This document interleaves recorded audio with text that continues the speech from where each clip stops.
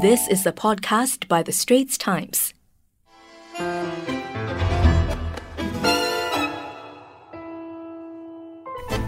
Welcome to Health Check. In this fortnightly podcast series on Wednesdays, The Straits Times guides you to healthier living and clears up misconceptions with our expert guests. I'm Joyce Teo and my co-host is Ernest Lewis. Today we have Dr. Dinesh Sarisena, who is a consultant at the Sports Medicine Department of Khoo Teck Puat Hospital. He's here to shed some light on some popular misconceptions about fitness. So hi, Dr. Dinesh. Hello. Yeah, so we hear different misconceptions about exercise, right? One of it is crunches will give us a flat tummy. So it's about do you do 20 or do you do 100 crunches a day? Can you tell us more about that? Crunches, yeah. Everyone loves doing crunches, right, in the gym. You go to the gym and you see everybody doing crunches, sit-ups and so on. And I guess crunches has its part to play. But your abdomen, your core really has a lot of muscles, and the crunches will really work out one set of those muscles, which is your rectus abdominis muscles. Mm-hmm. And those are basically the six-pack, okay? Right. And so if you really just want to have a six-pack and nothing else, then by all means go ahead and do the crunches. Other exercises that you can be doing for your core muscles and the obliques, your transverse abdominis, there's even your hip flexors and your lower back muscles that you should be considering in terms of getting the shape and getting the strength in your core. There's a variety of different exercises you can do. Simple things that you could try as things like the plank, the side plank, things like Russian twist. So if you add in a twisting movement when you're doing your sit-up as well with a medicine ball or something like that, that can work out the oblique. So actually adding in things and not just relying on the crunches is quite important if you want to get that. Right, but you said the crunches will give you your six-pack. So if you don't do the rest and you just do your crunches. Well, I don't know if it will be as effective as if you don't work out the other areas. So it's one element of what should be a more multifaceted approach in terms of strengthening your core. The other issue, though, if you just focus on doing the crunches, is that you might start to have other postural issues. So, if you're not strengthening your back, what might happen is you start developing back pains problems because you're just so hunched over and everything. Your rectus abdominis is really tight and you walk around a little bit like the Notre Dame, Right. Quasimodo. But, it's about having a more general approach to strengthening the core. You've got to move on beyond the 6-pack to the 8-pack and the 12-pack. Okay, Dr. Dinesh, what about if I want to lose weight faster, right? Should I be working out every day? Well, back in 2010, the World Health Organization came out with this recommendation saying that to maintain health, we should be doing a minimum of 30 minutes aerobic exercise 5 times a week. Mm-hmm. Now, that can be broken up into, 3 10-minute blocks or, just walking around and so on. For most people who are sedentary, if you start doing some exercise, it's a big step up, okay? But if you want to lose weight, the WHO in their guidelines also mentioned that actually it's not just about doing the bare minimum. You have to do more than the bare minimum. Because actually losing weight is basically a simple mathematical calculation between intake and output. If your calories are higher than your output, your body will naturally store those calories. Unless you have other medical conditions like thyroid disease or something like that, you naturally will put on weight. And so unless you aim to expend energy or at least do more than what your intake is, you're not going to achieve that weight loss. So working out every day, yes, you can say that's important, but it's more about the regularity of doing it. So making it a routine thing that you do. So if you're somebody who takes the MRT to work, getting off one stop earlier and maybe walking a little bit, maybe that helps. Yeah, exactly. Yeah. Maybe going to the gym on a regular basis. Personally for me, what I've done is I've started cycling 10 kilometers to work and back. So I do 20 a day. And if I'm feeling more energetic, I'll cycle all the way home, which is 24K. Wow.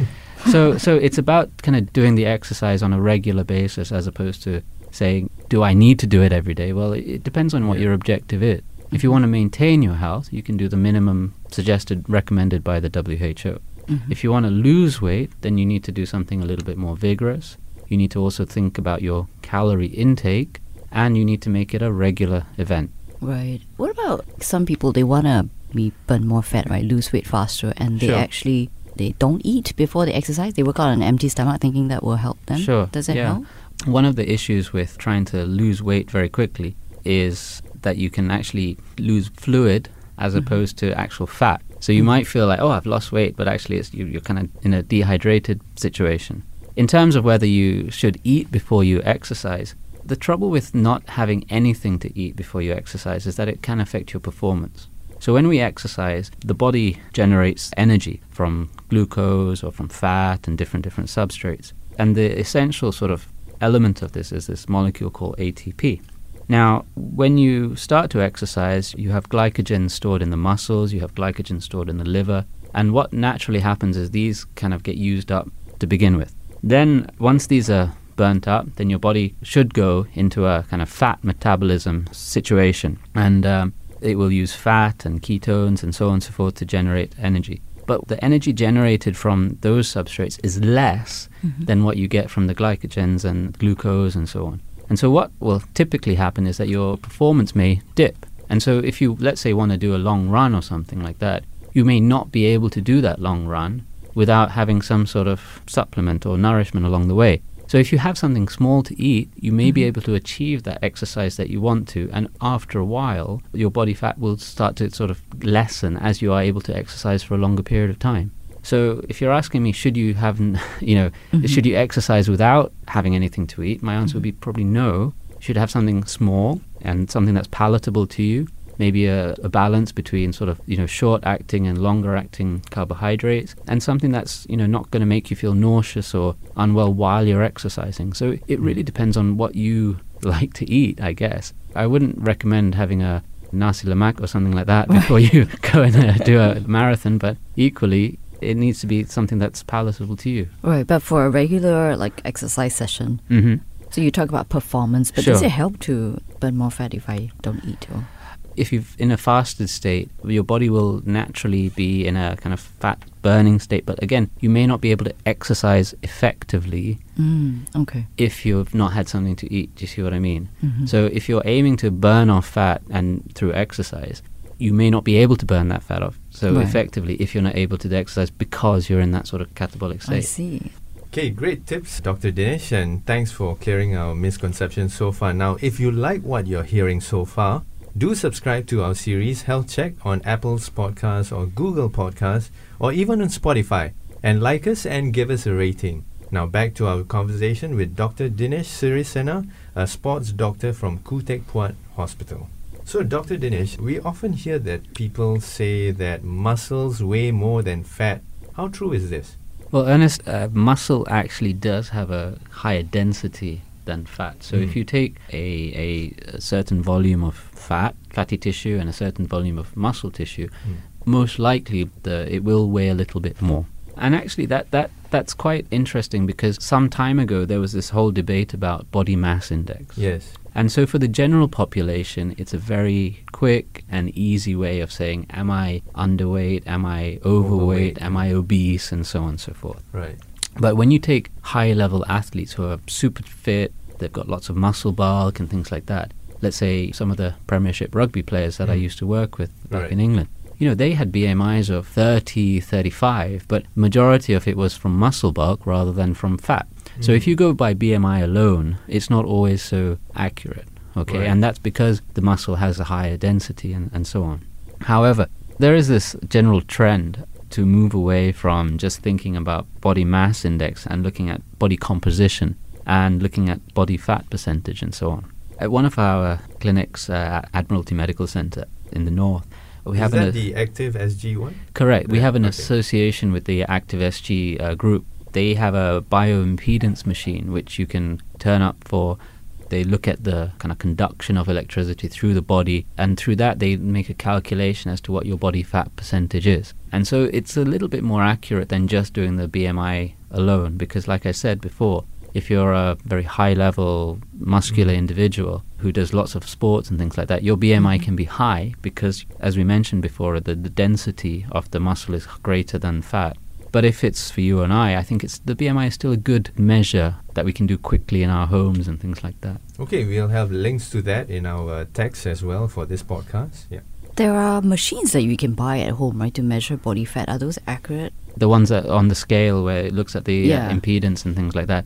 I think it's a good estimate, and it's something that's nice and easily available commercially. But the best way of doing body fat is a displacement chamber. Okay, so you step into this little chamber. It's either air or liquid displacement, and it tells you what your composition is and so on and so forth. That's obviously not practical for Yeah. most people, and it's not practical in terms of finances and so on and so forth. But I mean, you can go to like the Active SG places for free, okay, and you can get them to do your measurements. You know, they'll do your height, your weight, your bioimpedance, and everything. So you actually don't even need to invest in those machines. But if you want to, I mean, If are you those want, accurate? yeah, it's not so bad, but I don't think it's going to be as accurate as what those guys have. Right, Yeah. we'll give you a rough idea, Yeah, probably. so it's a bit like having a weighing scale at home. It may not be the most accurate scale in the world, but the important thing to do is to use the same scale day by day rather than using different scales, because each one will have a slightly different calibration. So, Dr. Dinesh, what are the other exercise like misconceptions that you've come across at work, you know, from the patients that you see?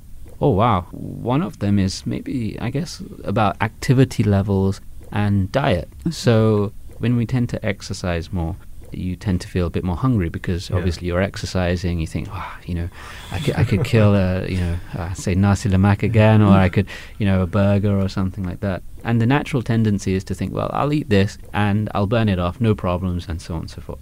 And you know what? It depends on your objective. You know, if your objective is to lose weight, as I said some time ago, weight is basically a balance of intake versus output.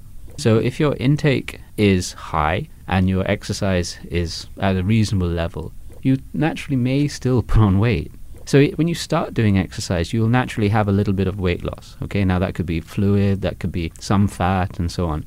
What people typically find is that things plateau. And then they get disappointed, they get disheartened, they say, well, you know, I'm exercising so hard, why am I not like losing weight and so on? And actually the key is you need to like drop your calorie intake as well. Right, you've got to study that. Yeah, you need to balance it to your expenditure. So if you want to lose weight, you need to be in a slight negative while you're exercising. Now that sounds counterintuitive because you're hungry all the time. And so the important thing is to look at what you're eating. Are you eating healthy things? Are you eating things that last longer in the gut? Makes you feel fuller. If you're having very high glycemic index things like jams or breads and things like that, it's not going to last. It's going to get digested very quickly and you're going to feel hungry. So you're going to need to eat again. Whereas if you have maybe more high fiber things, more the vegetables and so on, they'll take longer to break down and so you'll feel fuller for longer, and hopefully then you can balance your calorie intake as well to your exercise. What about other misconceptions, people with injuries in the sports clinic? What have you seen from them? One of the common things that people come in and say is, oh, I've injured my ankle. And you say, okay, so what are you doing now? And they say, oh, no, I'm not doing anything at all. And you sit there and say, well, you've injured your ankle, but the rest of your body is okay, right? What are you exercising? And so there's this common misconception where if you've injured part of your body, that you can't do anything else. I'll give you an example. So case study is myself. After I had my knee operated on, and maybe, you know, I'm the exception to the rule, but I got so bored sitting at home that I found my way into the gym. And I was like, well, right, I can't run, I can't walk, I can't do much with my operated leg. What can I do?